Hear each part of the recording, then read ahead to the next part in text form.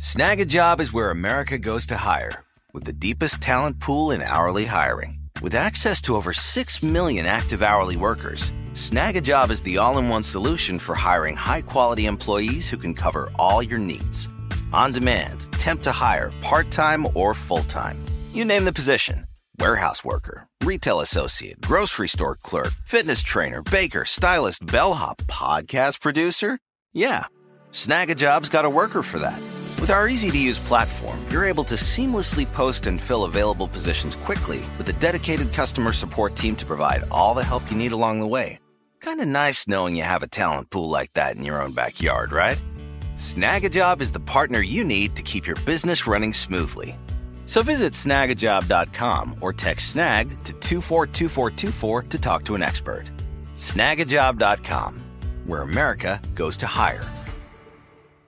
Now I'd like to introduce you to Meaningful Beauty, the famed skincare brand created by iconic supermodel Cindy Crawford. It's her secret to absolutely gorgeous skin. Meaningful Beauty makes powerful and effective skincare simple, and it's loved by millions of women. It's formulated for all ages and all skin tones and types, and it's designed to work as a complete skincare system, leaving your skin feeling soft, smooth, and nourished. I recommend starting with Cindy's full regimen, which contains all 5 of her best-selling products, including the amazing youth-activating Melon Serum. This next-generation serum has the power of melon leaf stem cell technology. It's melon leaf stem cells encapsulated for freshness and released onto the skin to support a visible reduction in the appearance of wrinkles. With thousands of glowing 5-star reviews, why not give it a try? Subscribe today and you can get the amazing Meaningful Beauty system for just $49.95. That includes our introductory 5-piece system, free gifts, free shipping, and a 60-day money-back guarantee. All of that available at meaningfulbeauty.com. Had enough of those supplements that leave you feeling nothing? Symbiotica is your solution to great-tasting, all-natural supplements that actually work. Crafted with premium plant-based ingredients, their products have no seed oils, fillers, or artificial nonsense. It's just pure goodness in every pouch. Try them out and actually feel the difference today. Visit Symbiotica.com and use code IHEART for 15% off plus free shipping on your subscription order. Again, that's 15% off plus free shipping on your subscription order. Go to Symbiotica.com. That's CYMBIOTIKA.com.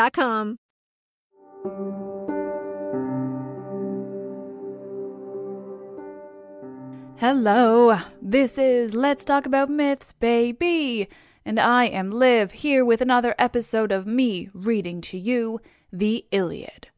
Another quick reminder, if you are coming to the podcast in this episode, know that it is a very different thing from the regular episodes of the show. This is a we're in quarantine and why not give you all more content kind of situation where, frankly, I'm basically recreating an audiobook of a public domain translation of Homer's Iliad, because why not? So if you want a better sense of what this podcast actually is, just pick any episode that doesn't start with Liv reads the Iliad. And with that, this is Homer's Iliad, translated by Samuel Butler, Book 11. And now, as dawn rose from her couch beside Tithonus, harbinger of light alike to mortals and immortals, Jove sent fierce discord with the ensign of war in her hands to the ships of the Achaeans. She took her stand by the huge black hull of Ulysses' ship, which was middlemost of all, so that her voice might carry farthest on either side, on the one hand towards the tent of Ajax, son of Telamon, and on the other towards those of Achilles. For these 2 heroes, well assured of their own strength, had valorously drawn up their ships at the 2 ends of the line. There she took her stand and raised a cry both loud and shrill that filled the Achaeans with courage, giving them heart to fight resolutely and with all their might, so that they had rather stay there and do battle than go home to their ships. The son of Atreus shouted aloud and bade the Argives gird themselves for battle while he put on his armor. First he girded his goodly greaves about his legs, making them fast with ankle clasps of silver, and about his chest he set the breastplate which Cinyras had once given him as a guest gift.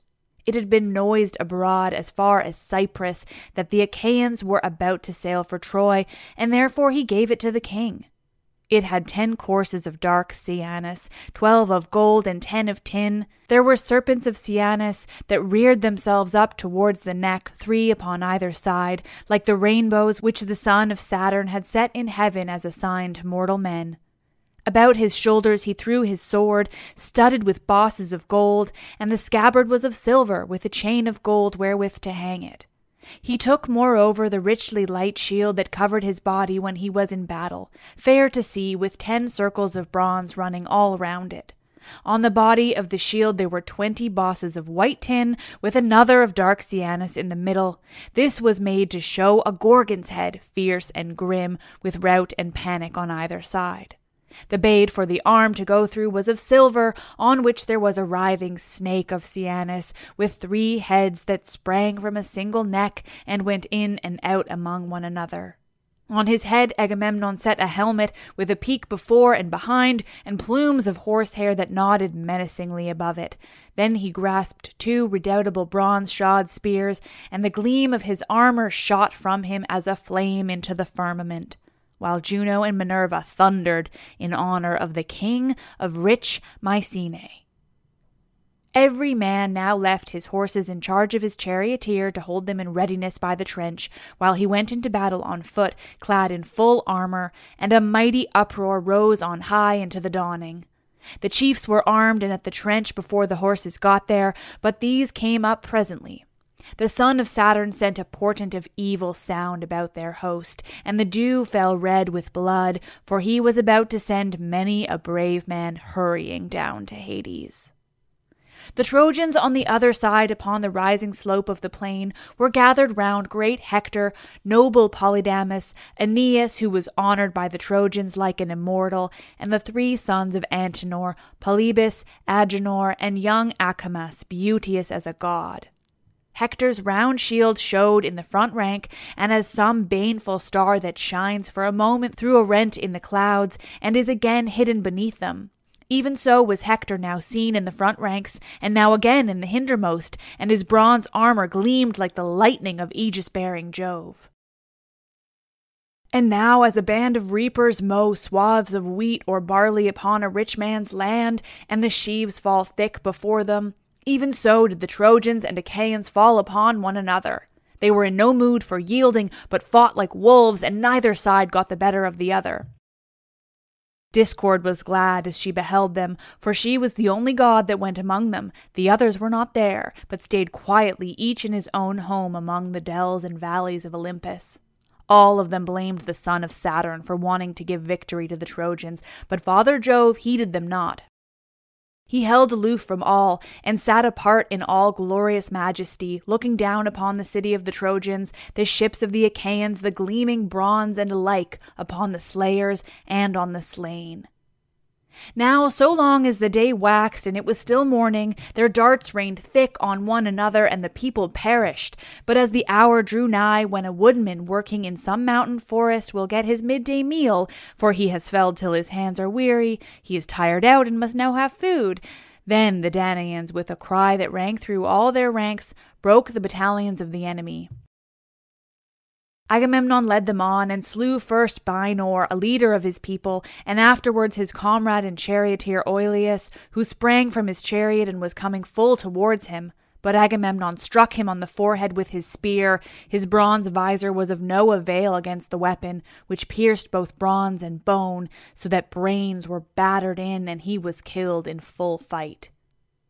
Agamemnon stripped their skirts from off them and let them with their breasts all bare to lie where they had fallen. He then went on to kill Isis and Antiphasis, 2 sons of Priam, the one a bastard, the other born in wedlock. They were in the same chariot, the bastard driving, while noble Antiphas fought beside him. Achilles had once taken both of them prisoners in the glades of Ida, and had bound them with fresh wives as they were shepherding, but he had taken a ransom for them. Now, however, Agamemnon son of Atreus smote Isis in the chest above the nipple with his spear, while he struck Antiphas hard by the ear and threw him from his chariot. Forthwith he stripped their goodly armor from off them and recognized them, for he had already seen them at ships when Achilles brought them in from Ida. as a lion fastens on the fawns of a hind and crushes them in his great jaws, robbing them of their tender life while he is on his way back to his lair, the hind can do nothing for them even though she is close by, for she is in an agony of fear, and she flies through the thick forest, sweating at her utmost speed before the mighty monster. So no man of the Trojans could help Issus and Antiphus, for they were themselves flying in panic before the Argives. Then King Agamemnon took the sons of Antimachus, Pisander, and brave Hippolochus. It was Antimachus who had been foremost in preventing Helen's being restored to Menelaus, for he was largely bribed by Alexandrus. And now Agamemnon took his 2 sons, both in the same chariot, trying to bring their horses to a stand, for they had lost hold of the reins and the horses were mad with fear. The son of Atreus sprung upon them like a lion, and the pair besought him from their chariot. "Take us alive," they cried, "son of Atreus, and you shall receive a great ransom for us. Our father Antimachus has a great store of gold, bronze, and wrought iron, and from this he will satisfy you with a large ransom should he hear of our being alive at the ships of the Achaeans." With such piteous words and tears did they beseech the king, but they heard no pitiful answer in return. "If," said Agamemnon, "you are sons of Antimachus, who once at a council of Trojans proposed that Menelaus and Ulysses, who had come to you as envoys, should be killed and not suffered to return, you shall now pay for the foul iniquity of your father." As he spoke, he felled Pisander from his chariot to the earth, smiting him on the chest with his spear, so that he lay face uppermost upon the ground. Hippolochus fled, but him too did Agamemnon smite. He cut off his hands and his head, which he sent rolling in among the crowd as though it were a ball. There he let them both lie, and wherever the ranks were thickest, thither he flew, while the other Achaeans followed. Foot soldiers drove the foot soldiers of the foe in rout before them and slew them. Horsemen did the like by horsemen, and the thundering tramp of the horses raised a cloud of dust from off the plain. King Agamemnon followed after, ever slaying them and cheering on the Achaeans, as when some mighty forest is all ablaze, the eddying gusts whirl fire in all directions till the thickets shrivel and are consumed before the blast of the flame. Even so fell the heads of the flying Trojans before Agamemnon, son of Atreus, and many a noble pair of steeds drew an empty chariot along the highways of war, for lack of drivers who were lying on the plain, more useful now to vultures than to their wives. Jove drew Hector away from the darts and dust, with the carnage and din of battle, but the son of Atreus sped onwards, calling out lustily to the Danaans. They flew on by the tomb of old Ilus, son of Dardanus, in the middle of the plain, and past the place of the wild fig tree, making always for the city. The son of Atreus still shouting and with hands all bedrabbled in gore, but when they had reached the Scane gates and the oak tree, there they halted and waited for the others to come up. Meanwhile, the Trojans kept on flying over the middle of the plain like a herd of cows maddened with fright when a lion has attacked them in the dead of night. He springs on one of them, seizes her neck in the grip of his strong teeth, and then laps up her blood and gorges himself upon her entrails. Even so did King Agamemnon, son of Atreus, pursue the foe, ever slaughtering the hindmost as they fled pell-mell before him. Many a man was flung headlong from his chariot by the hands of the son of Atreus, for he wielded his spear with fury. But when he was just about to reach the high wall and the city, the father of gods and men came down from heaven and took his seat, thunderbolt in hand, upon the crest of many-fountained Ida. He then told Iris of the golden wings to carry a message for him. "Go," said he, "fleet Iris, and speak thus to Hector. Say that so long as he sees Agamemnon heading his men and making havoc of the Trojan ranks, he is to keep aloof, and bid the others bear the brunt of the battle. But when Agamemnon is wounded either by spear or arrow and takes to his chariot, then will I vouchsafe him strength to slay till he reach the ships, and night falls at the going down of the sun." Iris hearkened and obeyed. Down she went to strong Ilius from the crests of Ida, and found Hector, son of Priam, standing by his chariot and horses. Then she said, "Hector, son of Priam, peer of gods in council, Father Jove has sent me to bear you this message. So long as you see Agamemnon heading his men and making havoc of the Trojan ranks, you are to keep aloof, and bid the others bear the brunt of the battle. But when Agamemnon is wounded, either by spear or arrow, and takes to his chariot, then will Jove vouchsafe you strength to slay till you reach the ships, and till night falls at the going down of the sun. When she had thus spoken, Iris left him, and Hector sprang full armed from his chariot to the ground, brandishing his spear as he went about everywhere among the host, cheering his men on to fight and stirring the dread strife of battle. The Trojans then wheeled around and again met the Achaeans, while the Argives on their part strengthened their battalions. The battle was now in array, and they stood face to face with one another, Agamemnon ever pressing forward in his eagerness to be ahead of all others. Tell me now, ye muses that dwell in the mansions of Olympus, who, whether of the Trojans or of their allies, was first to face Agamemnon. It was Iphidamas, son of Antenor, a man both brave and of great stature, who was brought up in fertile Thrace, the mother of sheep. Chyssus, his mother's father, brought him up in his own house when he was a child. Chyssus, father to fair Theano, when he reached manhood, Chyssus would have kept him there, and was for giving him his daughter in marriage, but as soon as he had married, he set out to fight the Achaeans with 12 ships that followed him. These he had left at Percote, and had come by land to Ilius.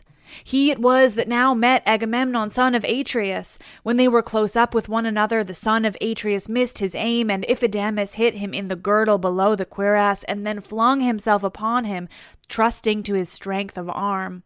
The girdle, however, was not pierced, nor nearly so, for the point of the spear struck against the silver and was turned aside as though it had been lead. King Agamemnon caught it from his hand and drew it towards him with the fury of a lion. He then drew his sword and killed Iphidamas by striking him on the neck. So there the poor fellow lay, sleeping asleep as if it were of bronze, killed in the defence of his fellow citizens, far from his wedded wife, of whom he had no joy, though he had given much for her. He had given 100 head of cattle down, and had promised later on to give 1,000 sheep and goats mixed from the countless flocks of which he was possessed. Agamemnon, son of Atreus, then despoiled him, and carried off his armor into the host of the Achaeans. When noble Coon, Antenor's eldest son, saw this, sore indeed were his eyes at the sight of his fallen brother. Unseen by Agamemnon, he got beside him, spear in hand, and wounded him in the middle of his arm below the elbow, the point of the spear going right through the arm. Agamemnon was convulsed with pain, but still not even for this did he leave off struggling and fighting, but grasped his spear that flew as fleet as the wind, and sprang upon Coon, who was trying to drag off the body of his brother, his father's son, by the foot, and was crying for help to all the bravest of his comrades. But Agamemnon struck him with a bronze-shod spear and killed him as he was dragging the dead body through the press of men under the cover of his shield. He then cut off his head, standing over the body of Iphidamas. Thus did the sons of Antenor meet their fate at the hands of the son of Atreus, and go down into the house of Hades. As long as the blood still welled warm from his wound, Agamemnon went about attacking the ranks of the enemy with spear and sword and with great handfuls of stone. But when the blood had ceased to flow and the wound grew dry, the pain became great.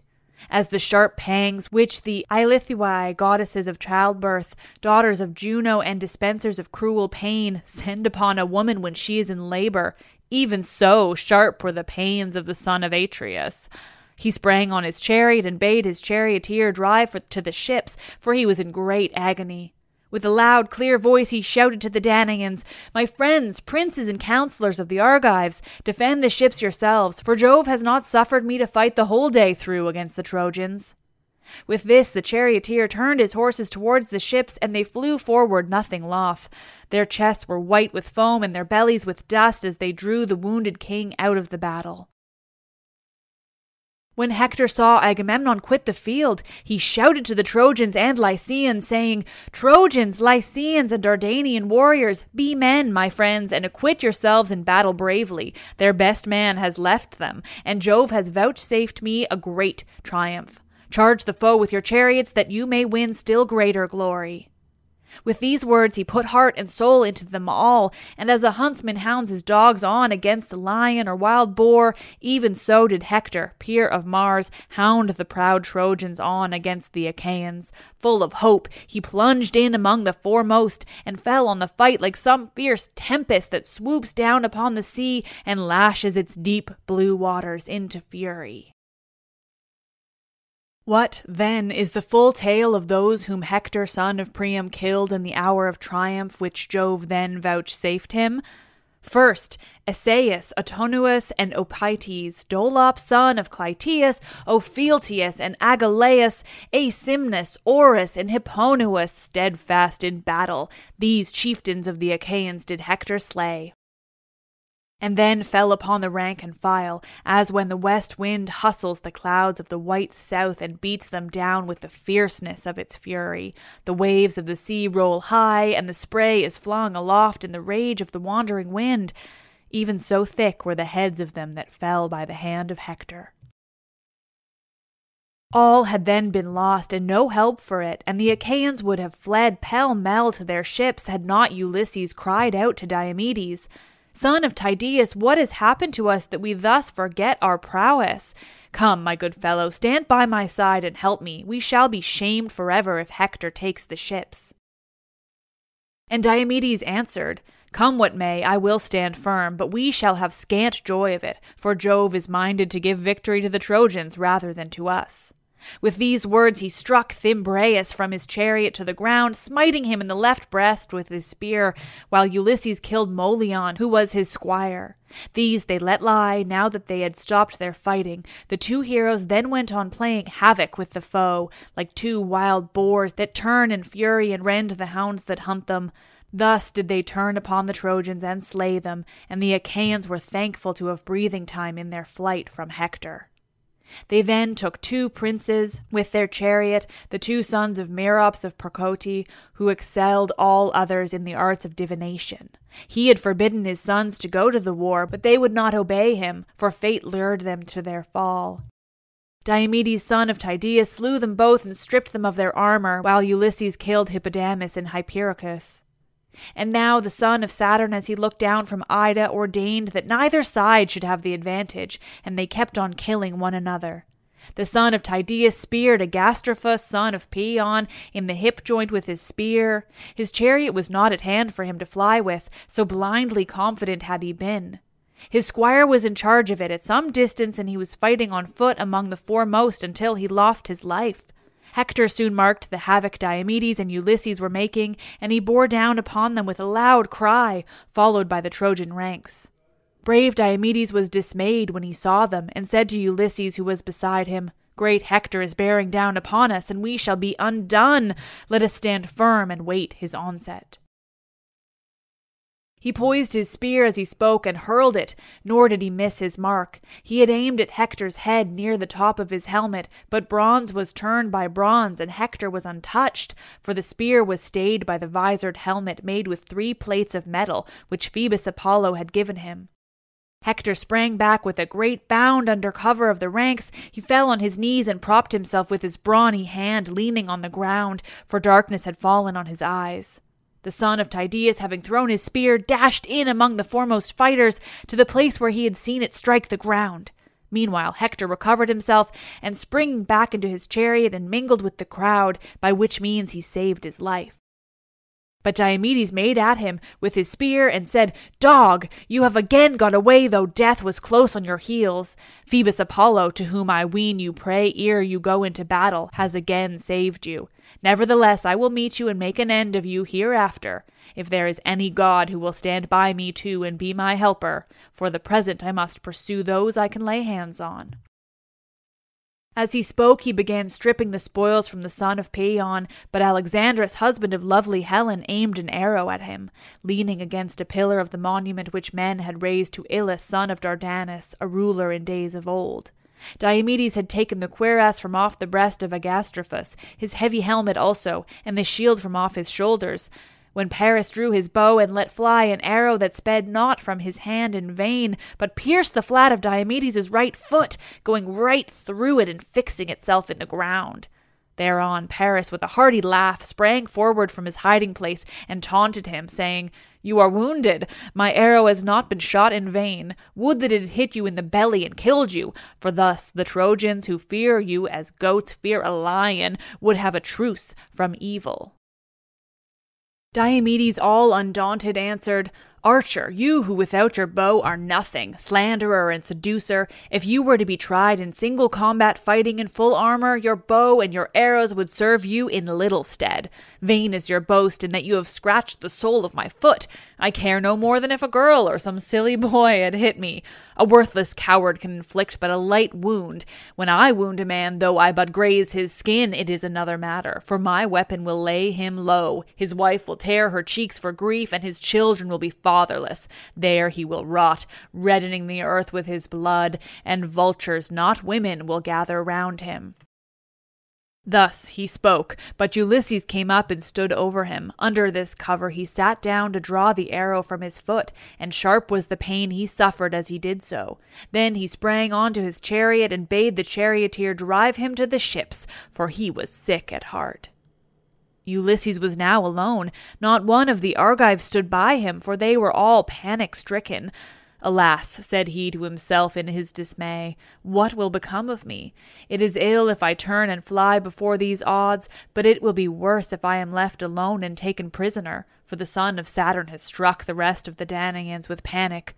But why talk to myself in this way? Well do I know that though cowards quit the field, a hero, whether he wound or be wounded, must stand firm and hold his own."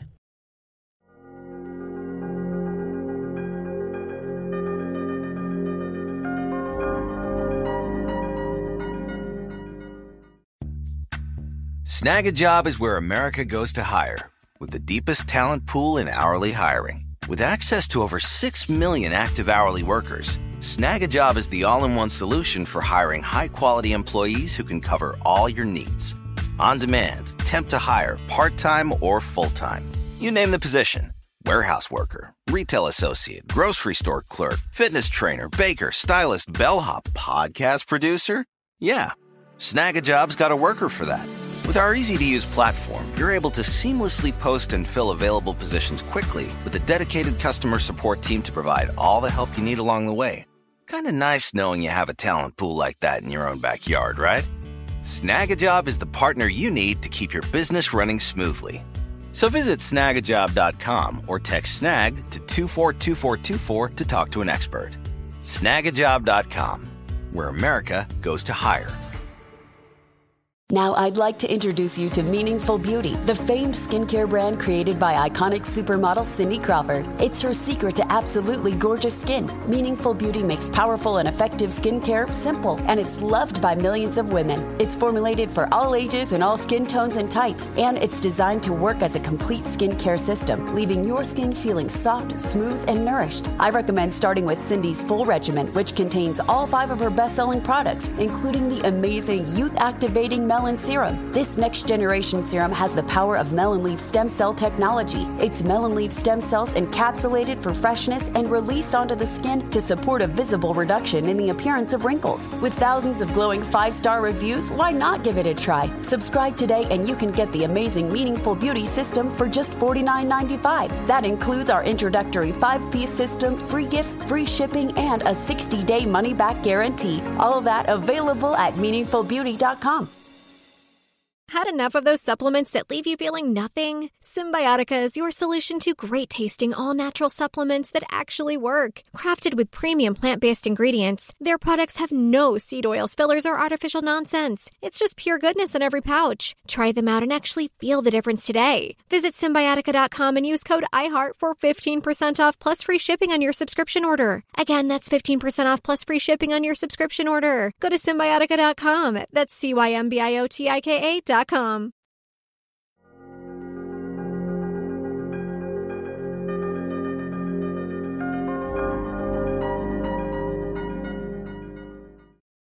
When he was thus in 2 minds, the ranks of the Trojans advanced and hemmed him in, and bitterly did they come to rue it, as hounds and lusty youth set upon a wild boar that sallies from his lair, whetting his white tusks.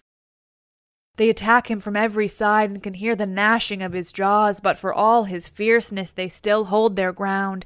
Even so furiously did the Trojans attack Ulysses. First he sprang spear in hand upon Diopedes and wounded him on the shoulder with a downward blow. Then he killed Theun and Eunomus. After these he struck Chersidamas in the loins under his shield as he had just sprung down from his chariot. So he fell in the dust and clutched the earth in the hollow of his hand. These he let lie, and went on to wound Charops, son of Hippasus, his own brother to noble Socus. Socus, hero that he was, made all speed to help him, and when he was close to Ulysses, he said, "Far-famed Ulysses, insatiable of craft and toil, this day you shall either boast of having killed both the sons of Hippasus and stripped them of their armor, or you shall fall before my spear." With these words he struck the shield of Ulysses. The spear went through the shield and passed on through his richly wrought cuirass, tearing the flesh from his side. But Pallas Minerva did not suffer it to pierce the entrails of the hero. Ulysses knew that his hour was not yet come, but he gave ground and said to Socus, "Wretch, you shall now surely die. You have stayed me from fighting further with the Trojans, but you shall now fall by my spear, yielding glory to myself, and your soul to Hades of the noble steeds." Socus had turned in flight, but as he did so, the spear struck him in the back midway between the shoulders and went right through his chest. He fell heavily to the ground, and Ulysses vaunted over him, saying, "O Socus, son of Hippasus, tamer of horses, death has been too quick for you, and you have not escaped him.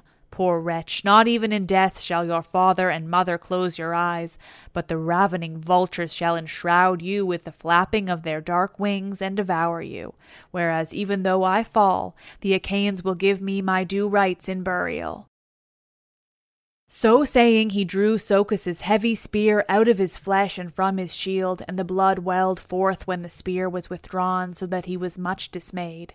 When the Trojans saw that Ulysses was bleeding, they raised a great shout and came on in a body towards him.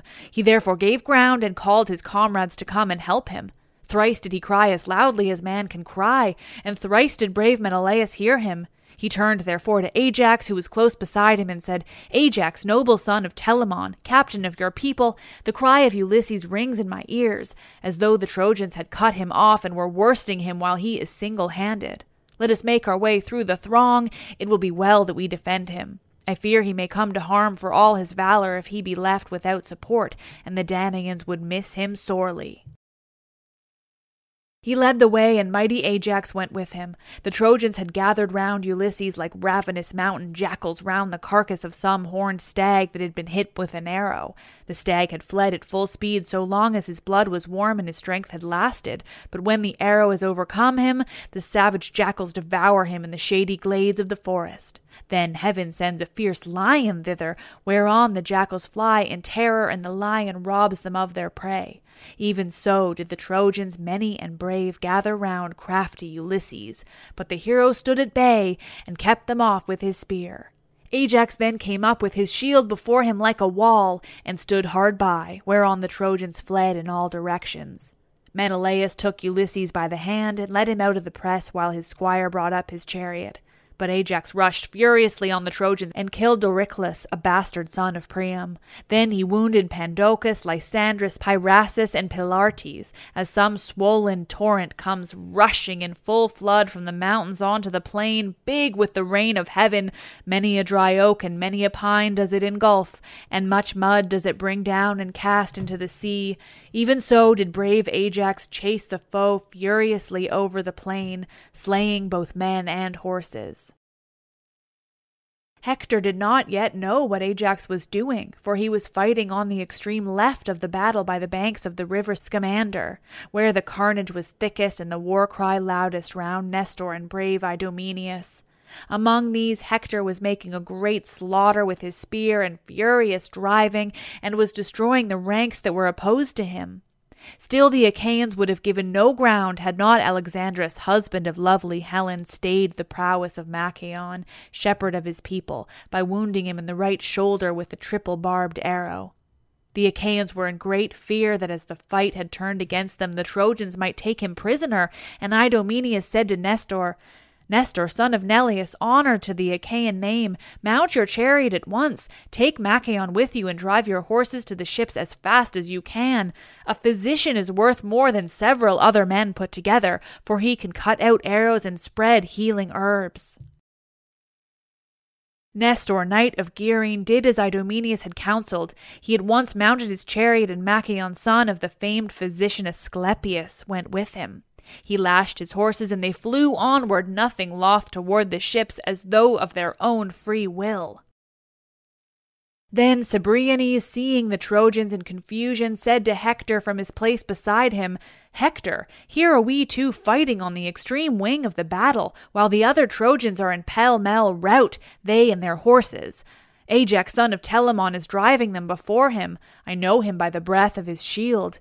Let us turn our chariot and horses thither, where horse and foot are fighting most desperately, and where the cry of battle is loudest."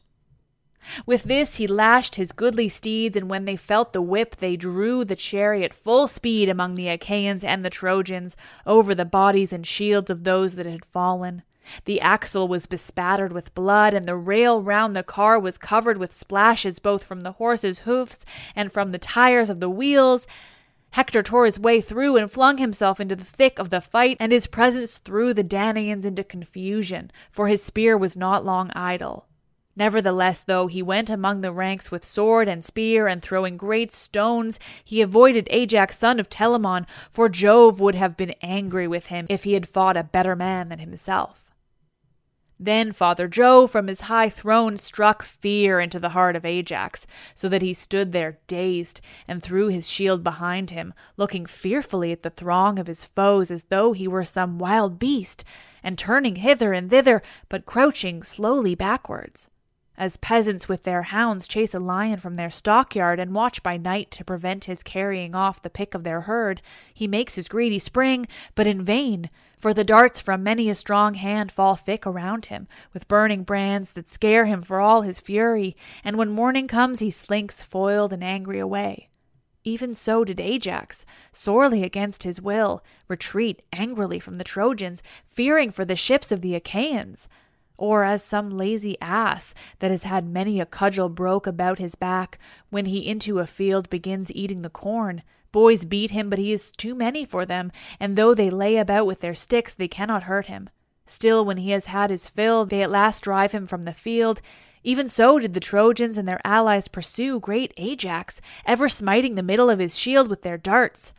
Now and again he would turn and show fight, keeping back the battalions of the Trojans, and then he would again retreat, but he prevented any of them from making his way to the ships. Single-handedly he stood midway between the Trojans and the Achaeans. The spears that sped from their hands stuck some of them in his mighty shield, while many, though thirsting for his blood, fell to the ground ere they could reach him to the wounding of his fair flesh. Now when Eurypylus, the brave son of Euaemon, saw that Ajax was being overpowered by the rain of arrows, he went up to him and hurled his spear. He struck Apicion, son of Phausius, in the liver below the midriff, and laid him low. Eurypylus sprang upon him and stripped the armor from his shoulders, but when Alexandrus saw him, he aimed an arrow at him which struck him in the right thigh. The arrow broke, but the point that was left in the wound dragged on the thigh. He drew back, therefore, under the cover of his comrades to save his life, shouting as he did so to the Danaans, "My friends, princes and counselors of the Argives, rally to the defense of Ajax, who is being overpowered, and I doubt whether he will come out of the fight alive. Hither, then, to the rescue of great Ajax, son of Telamon." Even so did he cry when he was wounded. Thereon the others came near and gathered round him, holding their shields upwards from their shoulders so as to give him cover. Ajax then made towards them and turned round to stand at bay as soon as he had reached his men. Thus then did they fight as if it were a flaming fire. Meanwhile the mares of Neleus, all in a lather with sweat, were bearing Nestor out of the fight, and with him Machaon, shepherd of his people. Achilles saw and took note, for he was standing on the stern of his ship watching the hard stress and struggle of the fight. He called from the ship to his comrade Patroclus, who heard him in the tent and came out looking like Mars himself. Here indeed was the beginning of the ill that presently befell him. "Why," said he, "Achilles, do you call me? What do you want with me? And Achilles answered, Noble son of Menoetius, man after my own heart, I take it that I shall now have the Achaeans praying at my knees, for they are in great straits. Go, Patroclus, and ask Nestor who it is that he is bearing away wounded from the field. From his back I should say it was Machaon, son of Asclepius, but I could not see his face, for the horses went by me at full speed. Patroclus did as his dear comrade had bidden him, and set off running by the ships and tents of the Achaeans. When Nestor and Machaon had reached the tents of the son of Neleus, they dismounted, and an esquire Eurymedon took the horses from the chariot. The pair then stood in the breeze by the seaside to dry the sweat from their shirts, and when they had done so they came inside and took their seats. Fair Hecamede, whom Nestor had awarded to him from Tenedos when Achilles took it, mixed them a mess. She was daughter of wise Arsinoeus, and the Achaeans had given her to Nestor because he excelled all of them in counsel. First she set for them a fair and well-made table that had feet of cyanus. On there was a vessel of bronze and an onion to give relish to the drink, with honey and cakes of barley meal. There was also a cup of rare workmanship, which the old man had brought with him from home, studded with bosses of gold. It had 4 handles, on each of which there were 2 golden doves feeding, and it had 2 feet to stand on.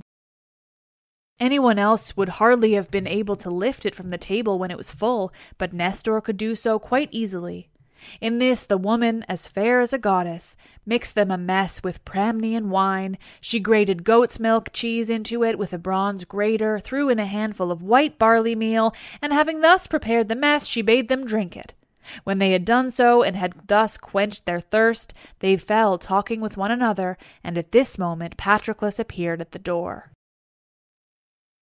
When the old man saw him, he sprung from his seat, seized his hand, and led him into the tent, and bade him take his place among them.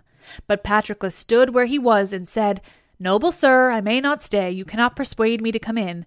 He that sent me is not one to be trifled with, and bade me ask who the wounded man was whom you were bearing away from the field. I can now see for myself that he is Machaon, shepherd of his people. I must go back and tell Achilles. You, sir, know what a terrible man he is, and how ready to blame even where no blame should lie. And Nestor answered, Why should Achilles care to know how many of the Achaeans may be wounded? He recks not of the dismay that reigns in our host. Our most valiant chieftains lie disabled. Brave Diomedes, son of Tydeus, is wounded. So are Ulysses and Agamemnon. Eurypylus has been hit with an arrow in the thigh, and I have just been bringing this man from the field, he too wounded with an arrow. Nevertheless, Achilles, so valiant though he be, cares not and knows no ruth. Will he wait till the ships, do what we may, are in a blaze, and we perish one upon the other? As for me, I have no strength nor stay in me any longer. Would that I were still young and strong, as in the days when there was a fight between us and the men of Elis about some cattle raiding. I killed Itimonius, the valiant son of Hypericus, a dweller in Elis, as I was driving in the spoil. He was hit by a dart thrown by my hand while fighting in the front rank in defense of his cows. So he fell, and the country people around him were in great fear. We drove off a vast quantity of booty from the plain, 50 herds of cattle, and as many flocks of sheep, 50 droves also of pigs, and as many wide-spreading flocks of goats. Of horses, moreover, we seized 150, all of them mares, and many had foals running with them. All these did we drive by night to Pylos, the city of Neleus, taking them within the city, and the heart of Neleus was glad in that I had taken so much, though it was the first time I had ever been in the field. At daybreak the heralds went round crying that all in Elis to whom there was a debt owing should come, and the leading Pylians assembled to divide the spoils. There were many to whom Epeans owed chattel, for we men of Pylos were few and had been oppressed with wrong. In former years Hercules had come and had laid his heavy hand upon us, so that our best men had perished. Neleus had 12 sons, but I alone was left. The others had all been killed. The Epeans, presuming upon all this, looked down upon us and had done us much evil. My father chose a herd of cattle and a great flock of sheep, 300 in all, and he took their shepherds with him, for there was a great debt due to him in Elis, to wit 4 horses, winners of prizes. They and their chariots with them had gone to the games and were to run for a tripod, but King Augeas took them and sent their driver, grieving for the loss of his horses. Neleus was angered by what he had both said and done, and took great value in return, but he divided the rest that no man might have less than his full share. Thus did we order all things and offer sacrifices to the gods throughout the city. But 3 days afterwards the Epeans came in a body, many in number, they and their chariots in full array, and with them the 2 Melonians in their armor, though they were still lads and unused to fighting. Now there is a certain town, Thracia, perched upon a rock on the river Alpheus, the border city of Pylos. This they would destroy and pitch their camp about it, but when they had crossed their whole plain, Minerva darted down by night from Olympus and bade us set ourselves in array, and she found willing soldiers of Pylos, for the men meant fighting. Neleus would not let me arm, and hid my horses, for he said that as yet I could know nothing about war. Nevertheless, Minerva so ordered the fight that, all on foot as I was, I fought among our mounted forces and vied with the foremost of them. There is a river, Mineus, that falls into the sea near Arene, and there that they were mounted, and I with them, waited till morning, when the companies of foot soldiers came up with us in force. Thence in full panoply and equipment we came towards noon to the sacred waters of Alpheus, and there we offered victims to almighty Jove, with a bull to Alpheus, another to Neptune, and a herd heifer to Minerva. After this we took supper in our companies and laid us down to rest, each in his armor by the river. The Epeans were beleaguering the city and were determined to take it, but ere this might that there was a desperate fight in store for them. When the sun's rays began to fall upon the earth, we joined battle, praying to Jove and to Minerva, and when the fight had begun, I was the first to kill my man and take his horses, to wit, the warrior Mulius. He was son-in-law to Augeas, having married his eldest daughter, golden-haired Agamede, who knew the virtues of every herb which grows upon the face of the earth. I speared him as he was coming towards me, and when he fell headlong in the dust, I sprang upon his chariot and took my place in the front ranks. The Epeans fled in all directions when they saw the captain of their horsemen, the best man they had, laid low, and I swept down on them like a whirlwind, taking 50 chariots, and in each of them 2 men bit the dust, slain by my spear.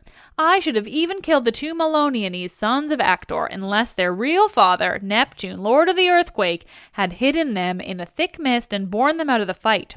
Thereon Jove vouchsafed the Pylians for a great victory, for we chased them far over the plain, killing the men and bringing in their armor, till we had brought our horses to Buprasium, rich in wheat, and to the Olinian rock, with the hill that is called Elysion, at which point Minerva turned the people back. There I slew the last man and left him. Then the Achaeans drove their horses back to Buprasium, to Pylos, and gave thanks to Jove among the gods and among mortal men to Nestor. Such was I among my peers as surely as ever was, but Achilles is for keeping all his valor for himself. Bitterly will he rue it hereafter when the host is being cut to pieces. My good friend, did not Menetius charge you thus on the day when he sent you from Phthia to Agamemnon? Ulysses and I were in the house, inside, and heard all that he said to you. For we came to the fair house of Peleus while beating up recruits throughout all Achaia, and when we got there we found Menetius and yourself and Achilles with you. The old knight Peleus was in the outer court, roasting the fat thigh bones of a heifer to Jove, the lord of thunder, and he held a gold chalice in his hand from which he poured drink offerings of wine over the burning sacrifice. You two were busy cutting up the heifer, and at that moment we stood at the gates, whereon Achilles sprang to his feet, led us by the hand into the house, placed us at a table, and set before us such hospitable entertainment as guests expect. When we had satisfied ourselves with meat and drink, I said my say and urged both of you to join us. You were ready enough to do so, and the 2 old men charged you much and straitly. Old Peleus bade his son Achilles fight ever among the foremost and outvie his peers, while Menetius, the son of Actor, spoke thus to you. My son, said he, Achilles is of nobler birth than you are, but you are older than he, though he is far the better man of the 2.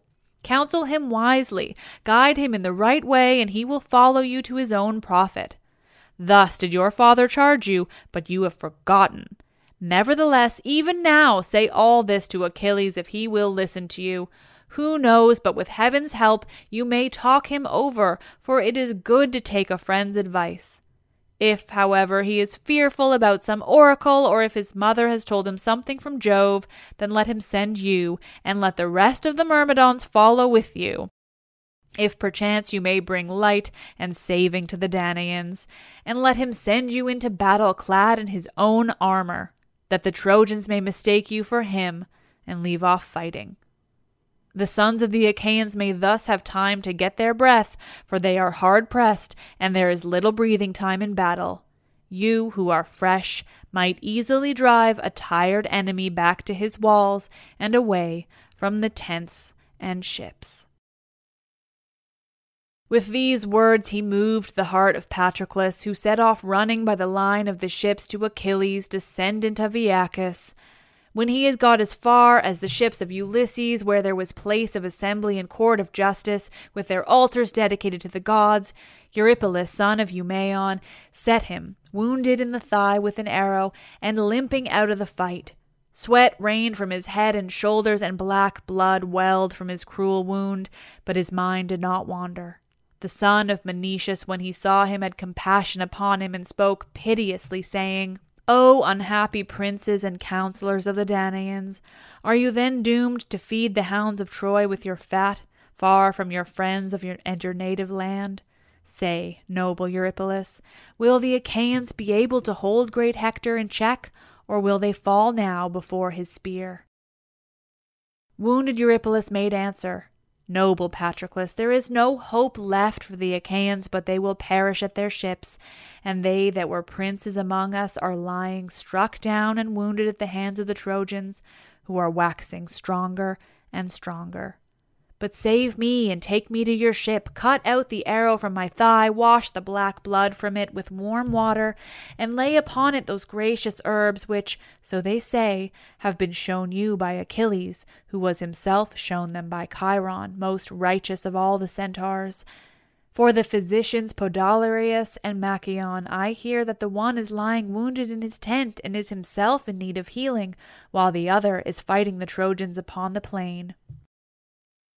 "Hero Eurypylus," replied the brave son of Menoetius, "how may these things be? What can I do? I am on my way to bear a message to noble Achilles from Nestor of Gerene, bulwark of the Achaeans. But even so I will not be unminded of your distress." With this he clasped him round the middle and led him into the tent, and a servant, when he saw him, spread bullock skins on the ground for him to lie on. He laid him at full length, and cut out the sharp arrow from his thigh. He washed the black blood from the wound with warm water. He then crushed a bitter herb, rubbing it between his hands, and spread it upon the wound. This was a virtuous herb which killed all pain, so the wound presently dried, and the blood left off flowing.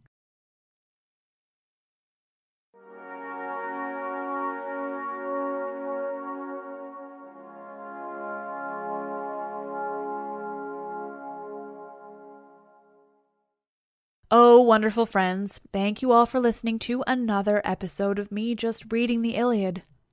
This one was Snag a Job is where America goes to hire, with the deepest talent pool in hourly hiring. With access to over 6 million active hourly workers, Snag a Job is the all-in-one solution for hiring high-quality employees who can cover all your needs.